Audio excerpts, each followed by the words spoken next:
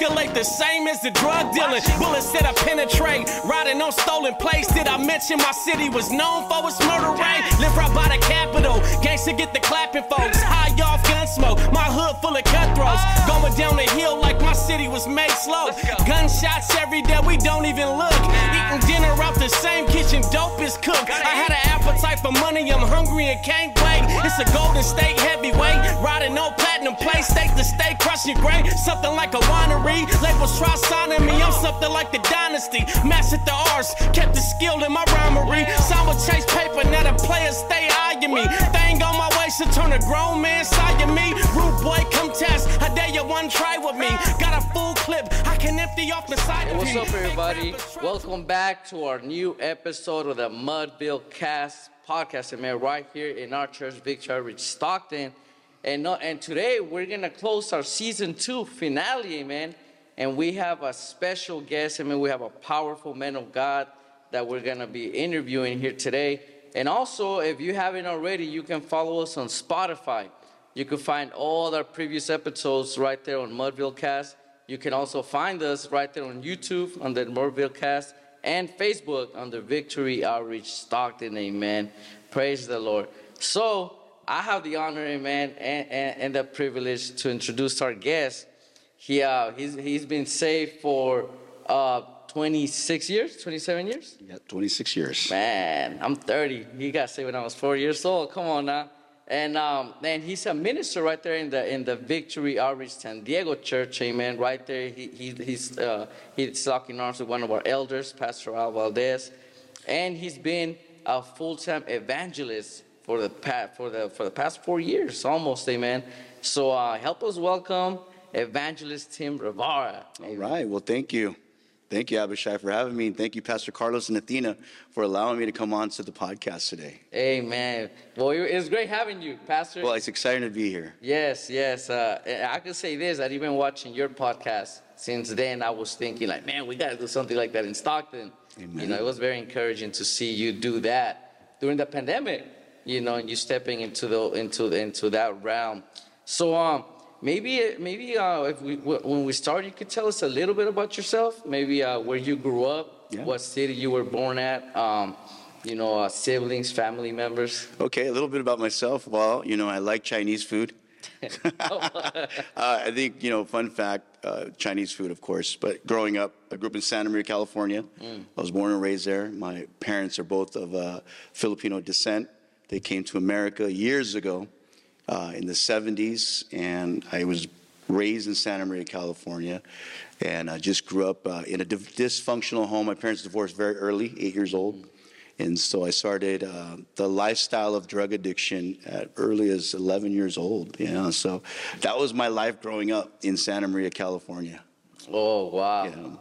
Wow. So what things did you, like for example, even for myself, being Hispanic, growing up in Stockton, there was certain culture shocks that I experienced.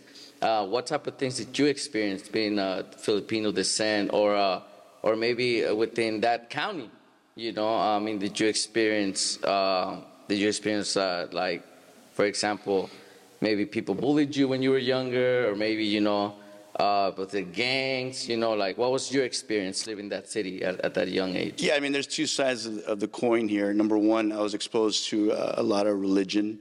My parents believed in statues, and they believed in certain things, superstitions. And, growing up, I didn't know what church was. To me, it was a quiet place. You go in, you did a certain sign on your forehead, and you asked somebody to forgive you. I didn't really understand that. And then number two, it just pushed me into a place of wanting to do drugs, wanting to be with friends. And again, coming from a dysfunctional family, my house was broken. So I was looking for acceptance. I was looking for a lot of love because, in that setting, as you know, you were involved in gangs.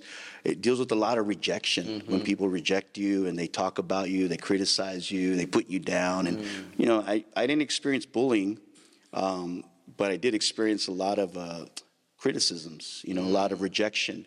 And that's what caused me to get into drug addiction. Oh, wow. Man, that's heavy. So around what age would you say that you got exposed to your first drug or the first temptation? Yeah. That was like, how old were you? Who introduced it to you, and how did it happen?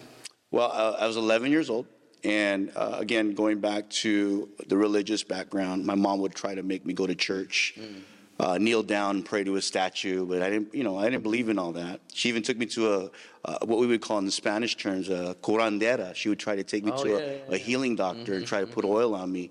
And, they believed in that stuff because they brought money to them. They paid them. Yeah. And at that point, I got turned off by that because I told that witch doctor, I go, you're not real. I don't believe in this.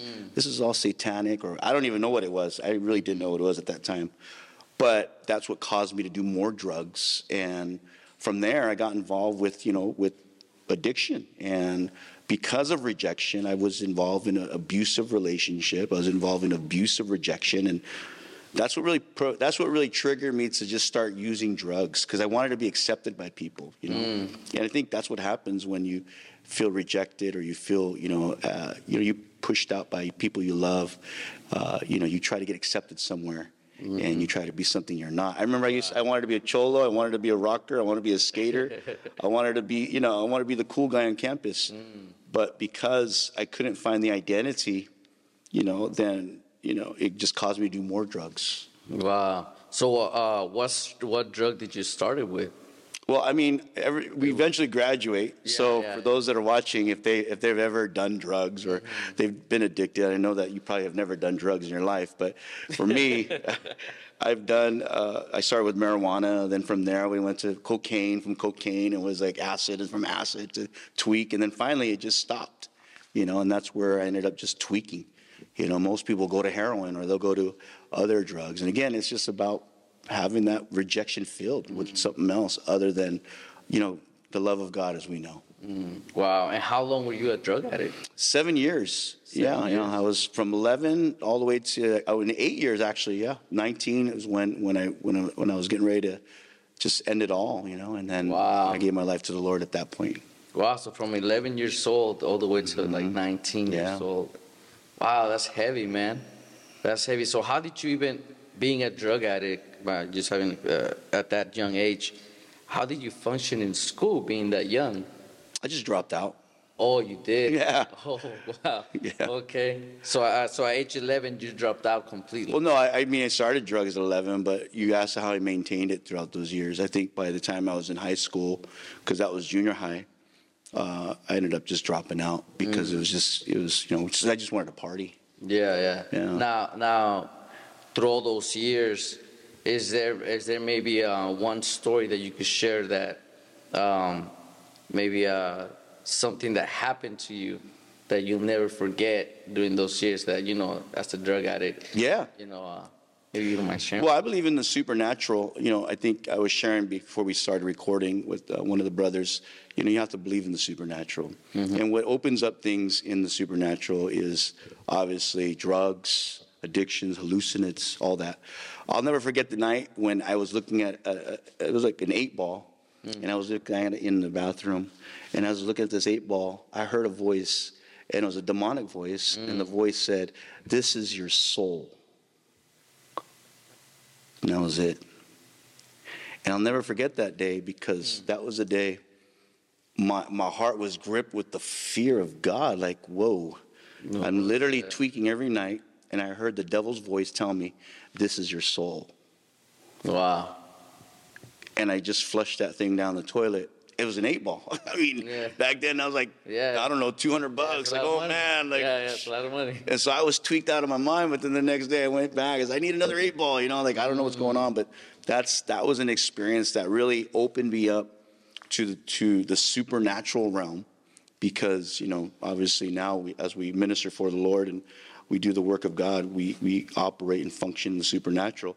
But that, all things work for the good that love God. Yeah. But that was an experience I'll never forget. Wow, that's crazy, man. That's heavy, because I have my own experiences too, where even to this day, some might say that, man, like they might not believe me, but the supernatural is real, man.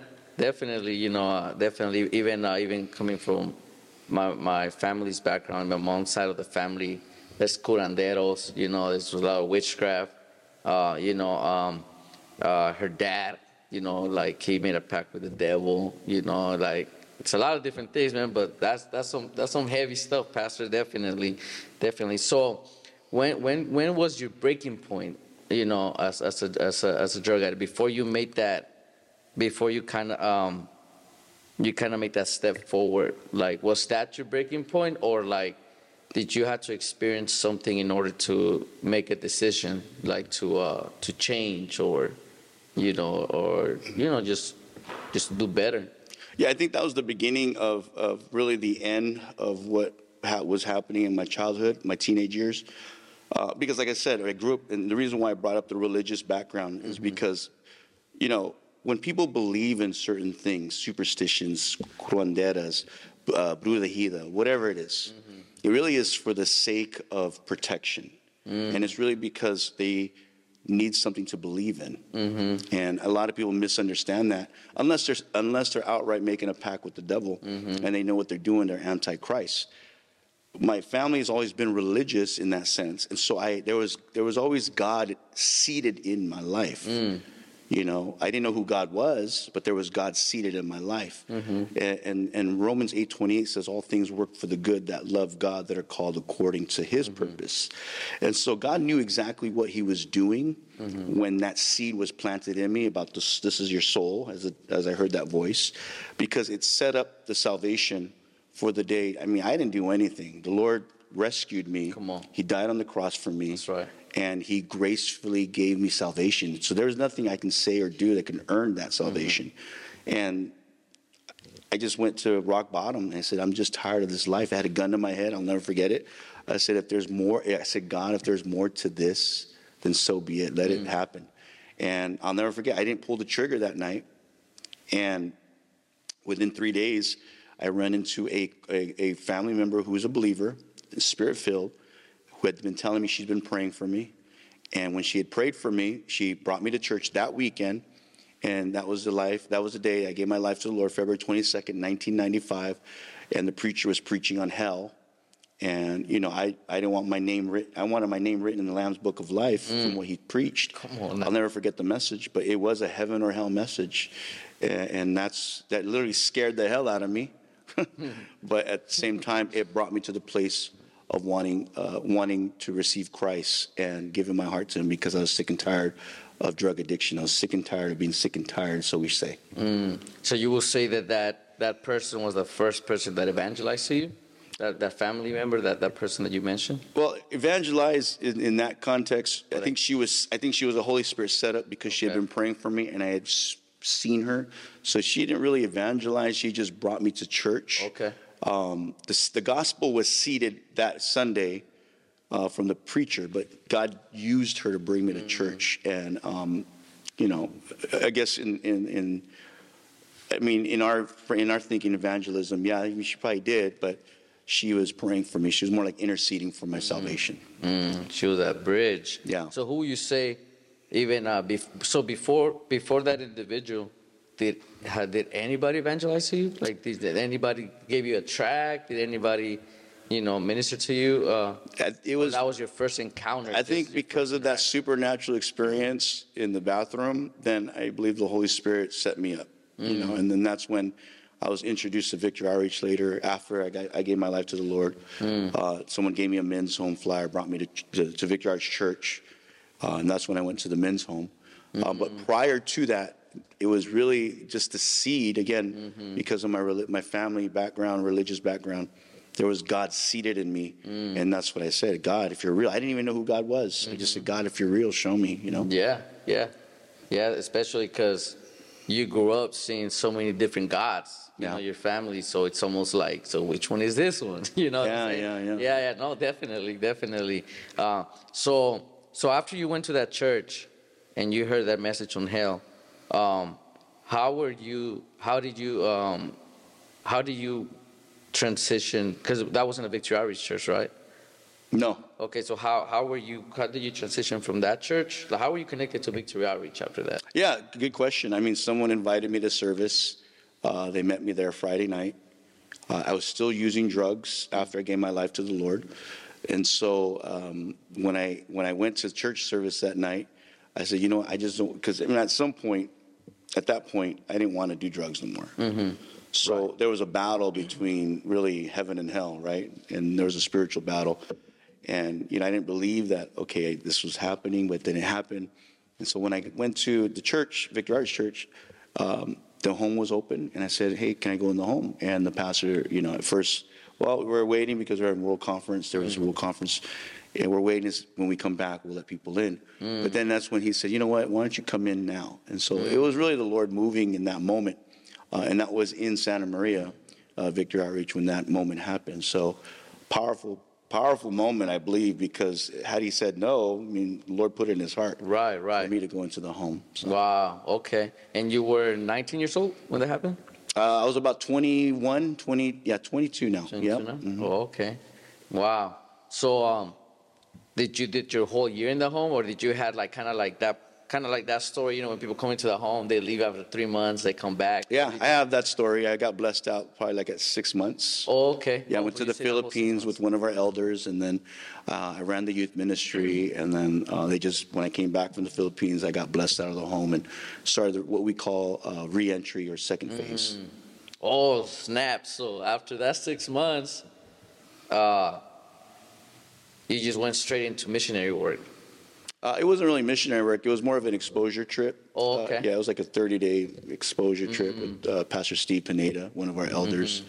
And we went to the Philippines, and then I came back. And from there, I went to the second phase. And then a year after that, went to the UTC in the East Coast. Okay. So you being Filipino descent, was that the first time you went to your country? Yeah. It was exciting. How was that experience? Oh, it was great. I'll never forget it. Yeah, I think for me, it was twofold. Number one, because I'm going for the Lord. And then number two, just to see, where my parents came from and where my family, my old family lineage came from. So that was pretty powerful to see that. And then being with one of our elders, who's now with the Lord, was really grace to be part of that whole experience. And so it's never left me. It's still in me. In fact, going back to the Philippines this year in October for a crusade. So excited for that. Yeah. Man, I wish I could go. That's awesome. So based on your trip when you went, what was the type of need you seen in that country? Was their need different than the ones you used to have seen in Santa Maria or in San Diego? What are some things that you noticed over there that was that probably opened your eyes? That were oh snaps, what are some things that you noticed that? Yeah, good question. I think, I was just in Tijuana, Mexico a few weeks ago, and then also Ensenada. And when you look at the comparisons of these different countries, third world countries, a lot of its influences come from the same root. These were Spaniard countries. A lot of Spaniard religion was imposed into the countries. A lot of statue religion. A lot of Catholicism. Right. A lot of different types of demonic influences. So when you talk about a need, we obviously see the need on a physical level, but spiritually you can see a need, and that's when the thing I probably felt the most was just the burden of the people. Okay. I think when you go to these different places, in America, it's because the gospel is westernized, we see things differently. We don't see a lot of the supernatural needs, but you're seeing a lot of that now, today, because people are now believing more in the supernatural than ever before. It's a different kind of poverty. It's a spiritual poverty, and that's what Jesus said about the lukewarm church. You look good on the outside, but on the inside, it's really you're suffering. Right. And that's the state of religion, So you see that need across the board, outside of the physical needs, of course, food, shelter, all the different physical things that the government either controls or doesn't control. But spiritually speaking, you see a need for the gospel. Okay. Wow, that's heavy and probably a lot of idolatry, right? Statue religions, Catholicism, Santeria, San Muerte. That's in Filipino terms, same thing. Santo Niño. It's the same thing. It's the Queen of Heaven. Jeremiah 31 talks about it. So, it's all the same. The devil paints himself and masks himself as an angel of light. So, really, it doesn't matter what name is on there. It's the same deception. Yeah, for sure. For sure. So after that, you mentioned that you came back home, and then you went to the East Coast UTC. Now was that when the training center just barely started?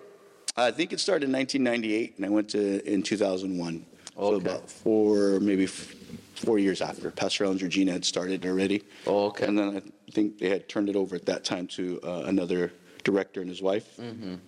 And that's when I went to the UTC. Okay, and during that time, were they doing the 6-month track or the 1-year track, or it was I went for 6 months. Okay. Yeah. All right. Yeah, it was. I went for 6 months too. Come on now. Okay, and so when you went to the East, was that the first time you ever visited the East Coast? That time, yes. Yeah. And what was your experience over there like? Like as far as like maybe places you visited, or things you've seen, or maybe what did you get out of the UTC like after those 6 months? Yeah. Great question. I mean, there was things that the Lord spoke to me about. I went for a personal experience as the Lord spoke to me about going. Really spoke to me concerning the call of God upon my life. Really allowing me to see, where I was at spiritually, allowed me to see what I needed spiritually, and just built relationships, throughout the ministry.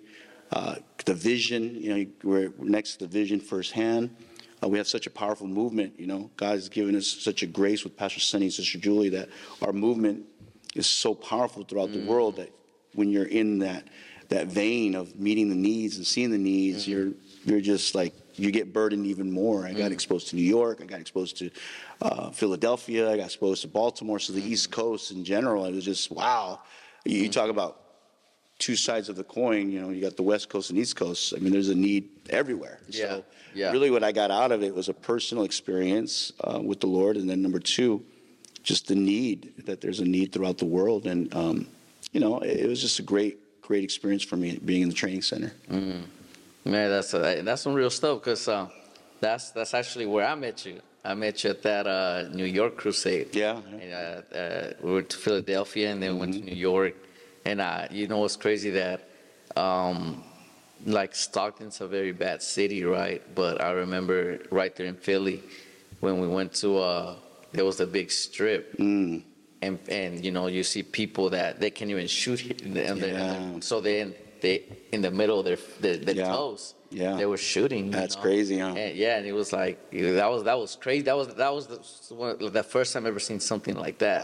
Wow. And then we went to this park called Needle Park, and the grass was so high, and nobody was allowed to walk, because the moment you walk a little bit, there's a bunch of needles. Yeah. No, I remember that.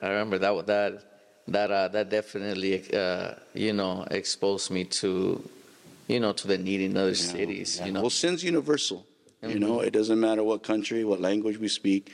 Sin is sin. It's what separates us from the Lord. And I love what Paul said. He said, where sin abounds, grace abounds even more. Come on. And so I think that's one thing I've taken away. I just came from the East Coast. I was just in New York last week, in Philadelphia 2 weeks ago. Yeah. So the need's still there. I mean, people still on fentanyl, people still standing like statues, people still, needing the gospel. And it's all over the world, Yeah. It's crazy also that, I'm thinking about your journey, right? I'm thinking about how you're living your soul, then you had that experience in the church, and then you came to the men's home, Philippines, then UTC.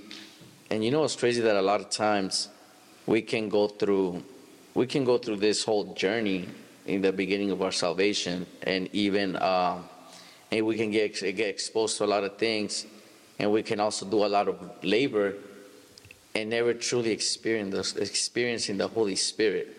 You know what I'm saying? Like I remember clearly. I remember this one time at one of our world conferences. I remember, our founder asked Pastor Senior and Sonny Senior. He asked, like, how many of you guys have been baptized in the Holy Spirit? Raise your hand. And it wasn't a lot of people. It wasn't a lot of crowd.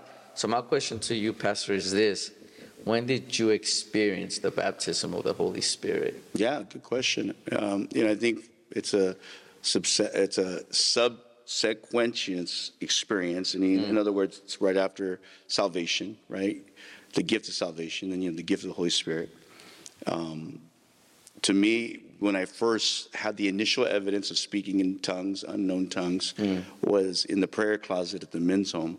It was just a moment where I was just lifting my hands, and I asked the Holy Spirit to fill me. I asked the Lord to fill me. I asked for His Spirit, and next thing you know, I'm speaking in these tongues, which may sound, a little, it might sound like rambling in the beginning, but at the end, it was really making sense in my spirit and what I was praying. And even at that moment when I was asking the Lord, show me, where I can go from here. And the interpretation of tongues at the same time began to happen. And that's when I spoke Manila out of my tongue language at that time. So I believe it was a baptism. I believe it was an interpretation. And I believe it was just a supernatural encounter that happened, which has never left me. And to this day, I ask the Lord every day, give me new tongues, baptize me, fill me once again. Because, it's without measure. It's out, it's a refill. It's like a prescription. You got to get refilled every now and then, but I like to get refilled every day, Wow, if I could touch a little bit on that. So you're saying that when you feel the baptism of the Holy Spirit, you begin to speak in Manila. Yeah, so what happened was I was speaking in tongues, sha ba ba ba ba, like just the common, I guess, the common language of tongues. And then what happened was I said, Lord, show me where you like me to go next from the men's home. Oh. And then the Manila came out of my mouth. Wow. And I interpreted it, and it took me like 3 Manilas to come out. As it was coming, ma, la, ba, ba, ba, na, la, la, la, ma, na, I was speaking out Manila. And the Lord had revealed to me that Manila was where I was going to go next. And then within a few days, I think the next day, the pastor asked me if I would be willing to go to Manila, Philippines with Pastor Steve. That's crazy. Wow. Supernatural. Yeah.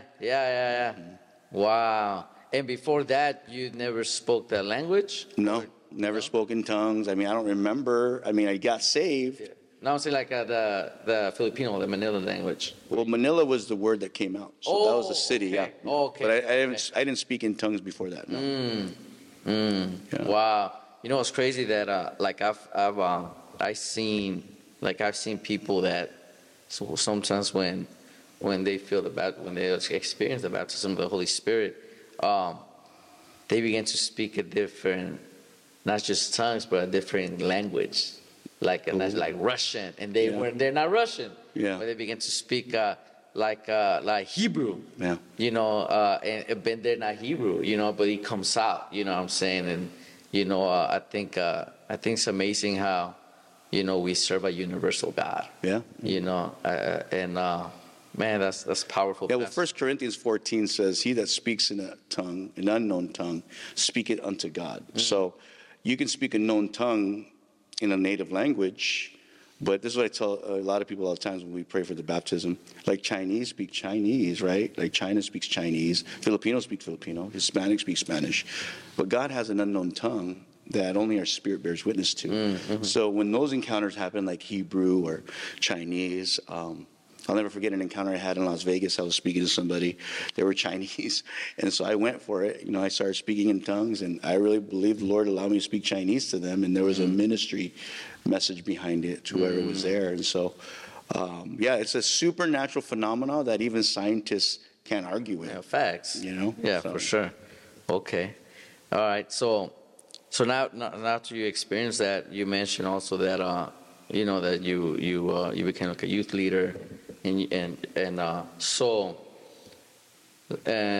when you first got saved, and then you did all these different things for the ministry, and of course, and for God, in your heart, what did you always felt that you wanted to do for God? Like, did you always have kind of like, man, I want to be a pastor, or maybe I would like to be a missionary? Like, what was your kind of like your dream, or like the thing that you always felt like, this is what I'm going to do? Yeah, man. Yeah. So my goal, my dream, or my desire was always to tell people about Jesus from day one.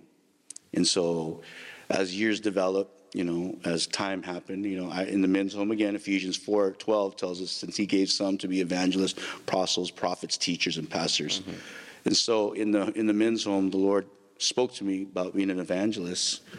And when I realized what an evangelist is, it's really just winning souls to Christ. And that's what I do every day. There's not a day that goes by where I don't tell someone about Jesus. Like even today, just coming into Stockton, I was in the restaurant, and there's a couple that walked in and with their children, and I asked them, is there anything I can pray for?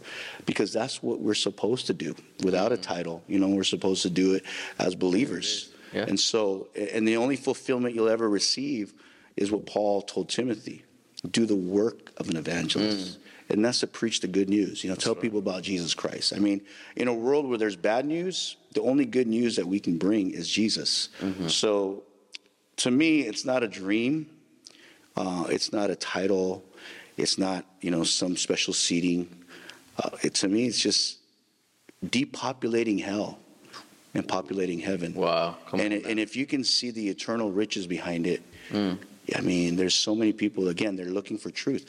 And that's what I've been wanting to do since I first gave my life to Christ. I mean, that's the work of the evangelist, right? And even as a youth pastor, that's what I did. I would just win people to Christ and tell them about Jesus. And, are there days where maybe I haven't? Yes. But my overall goal is to tell people about Christ. Okay. Man, that's heavy, man. That's heavy. Depopulating hell. Come on now. And that is true, because even the gain, we get out of that, it's eternal. It outweighs anything you could get on earth. Yeah. Well, we're the last point. Like between you and your family, you're the last person standing between heaven and hell. If I don't tell my family, who will? You're not going to tell my family. You're not going to call my brother and my sister. That's right. I have to call my brother and sister and tell them about Jesus Christ. And so when we start looking at it in that perspective, Acts 16:31 says, believe in the Lord Jesus, you and your whole household.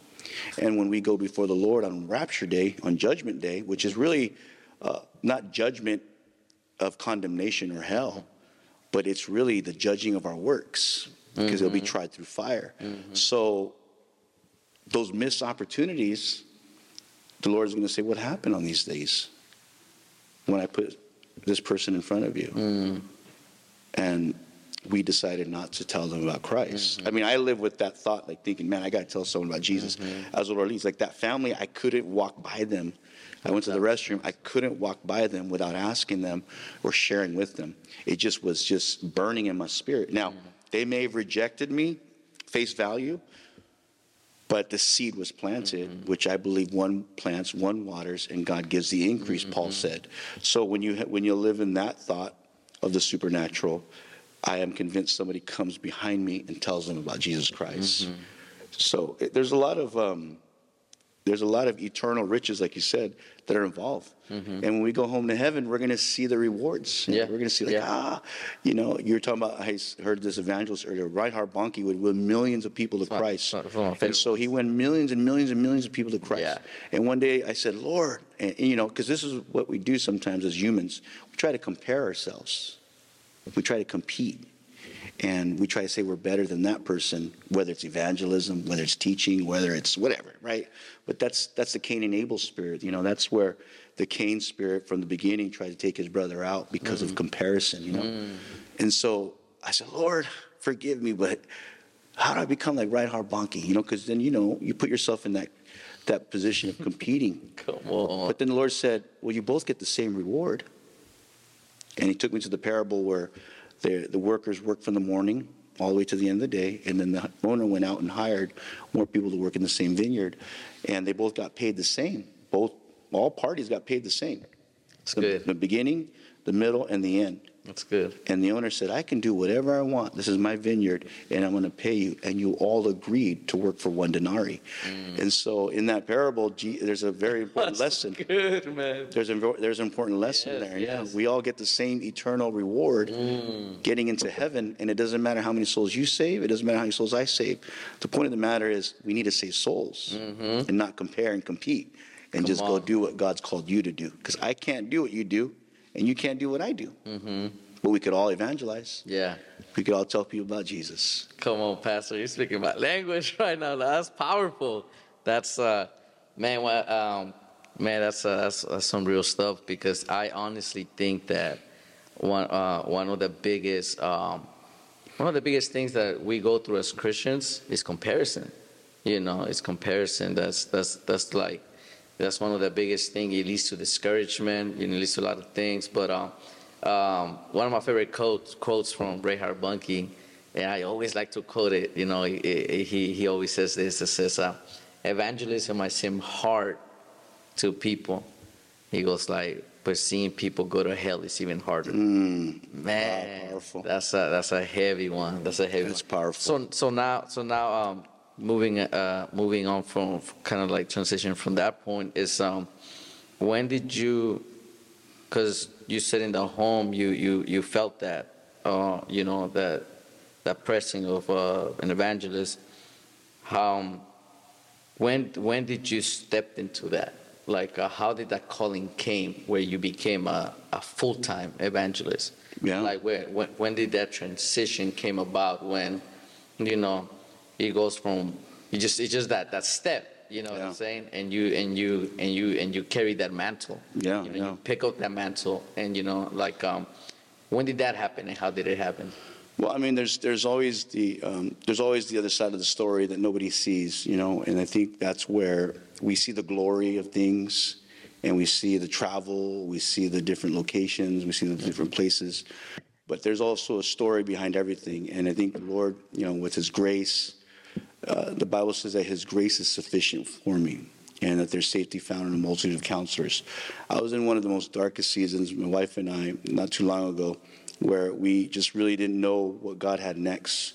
We went through a season of really dark seasons, and I was working full time, and I was in a position in my heart where, it became really religious and routine, and it just wasn't just okay. Well, I mean, this church thing is okay. I mean, I'm done with ministry.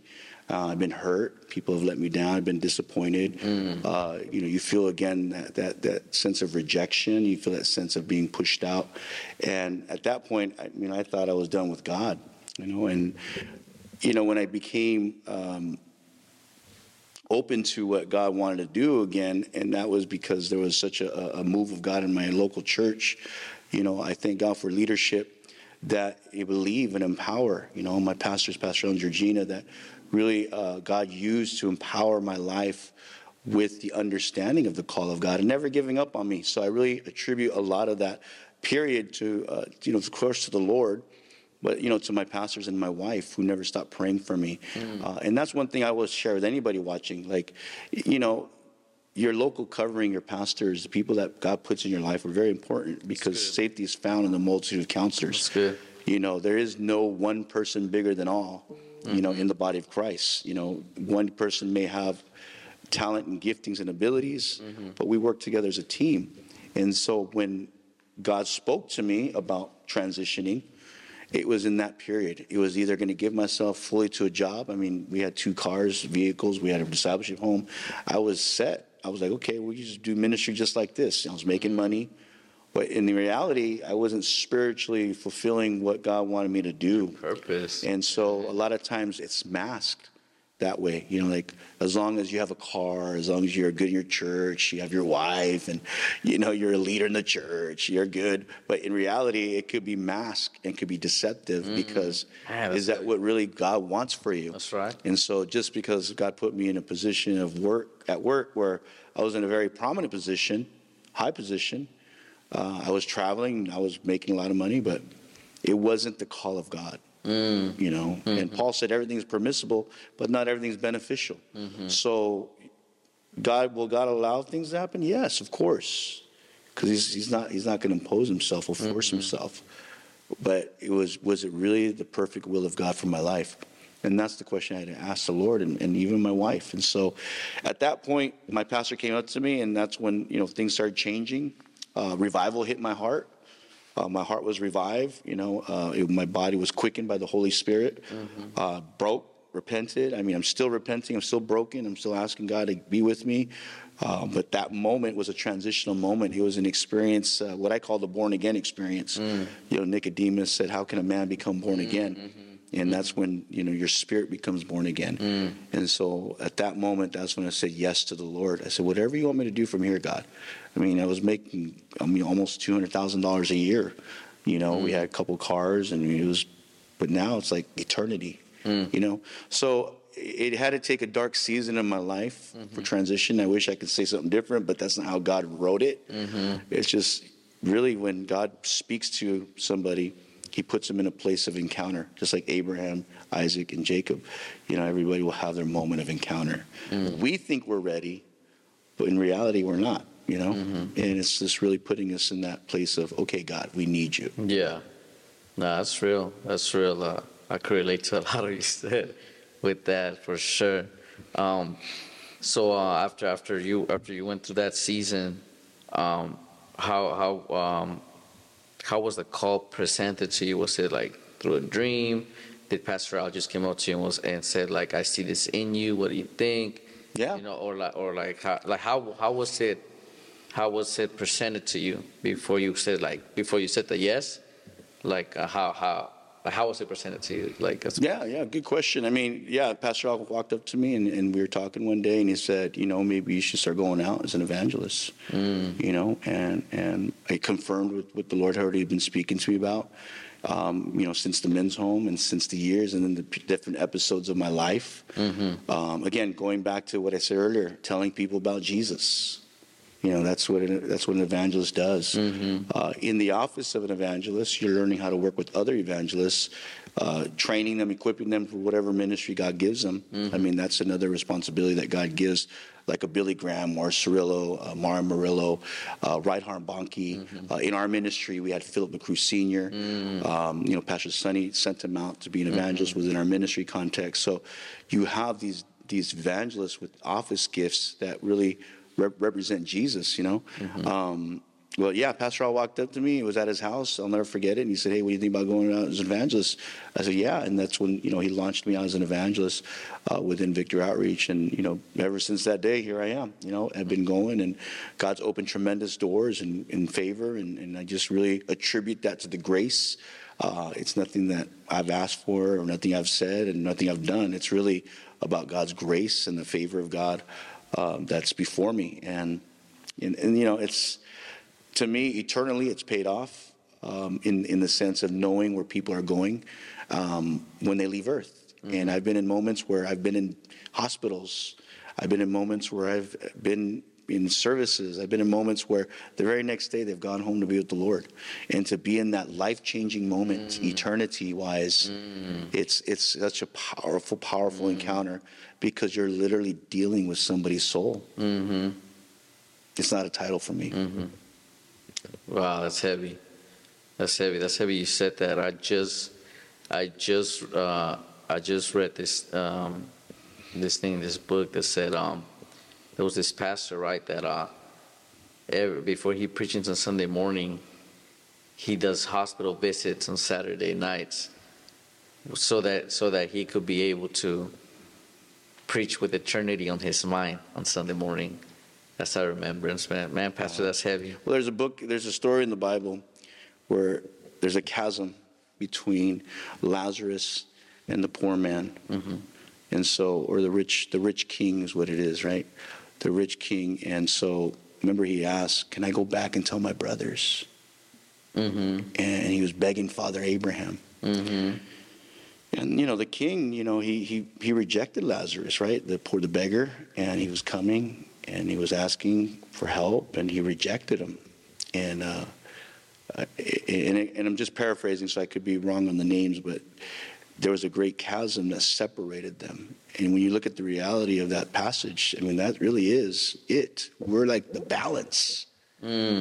So every day, to me, every day, someone's facing eternity. Right.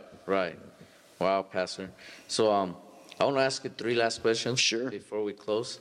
Oh man, I wish I could just dive into this subject, but before we close, we always like to ask these 3 questions. If there was,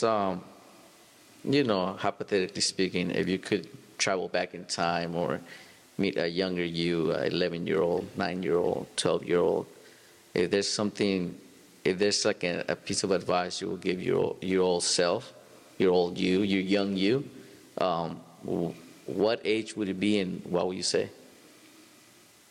Well, I mean, at 11, what I would say to myself is Jesus loves you.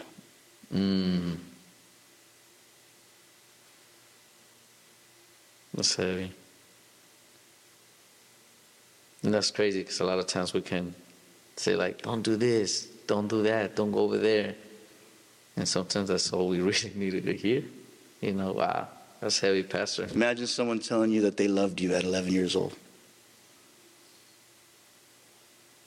That's it. Mm-hmm. Just the word love alone, brother, could change somebody's life. That would have changed my life for sure. That would have changed my life. Dang, that's heavy. Now I know there's a time where we all know we're gonna take our last breath. We all know that we're gonna go home and be with the Lord. Now, in those gravestones, there's certain the scriptures, that are written.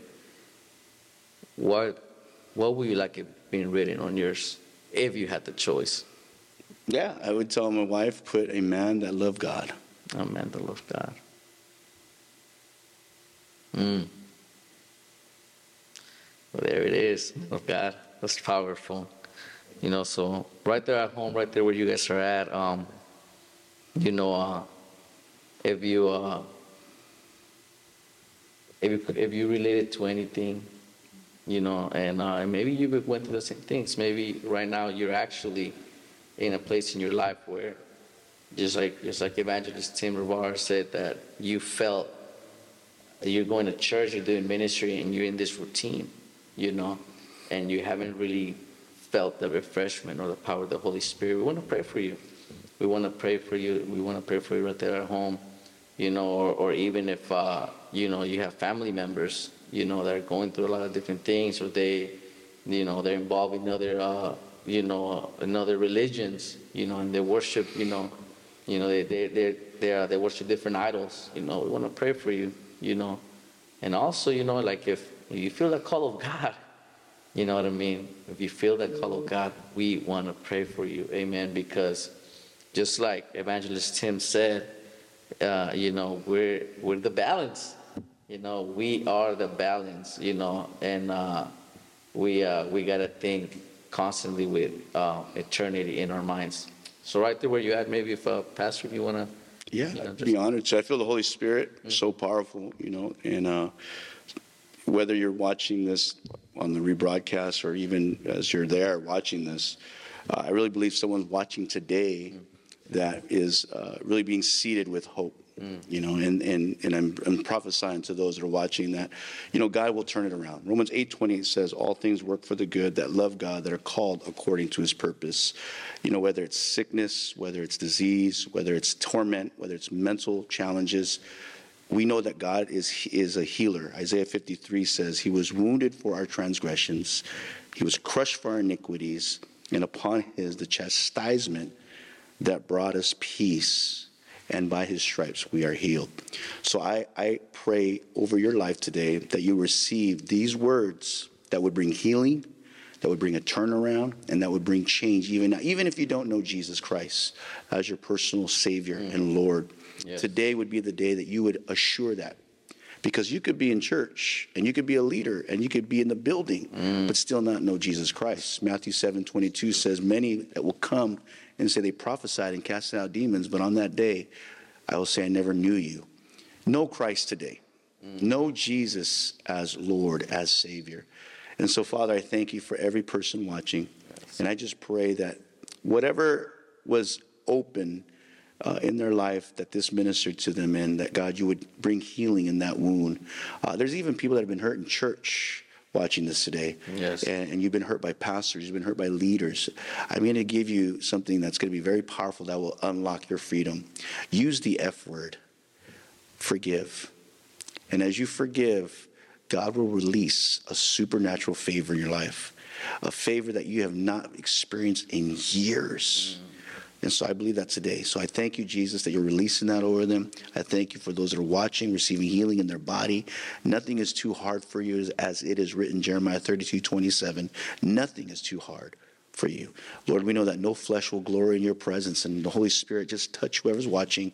God, you're touching this room right now as we speak, and you're moving in a very profound way. And so we thank you today for this interview. We thank you for Abishai and this podcast and all those that are working on the technicalities and the video. I pray the blessings and the favor and the supernatural peace of God to fall upon their lives in the name of Jesus. Amen.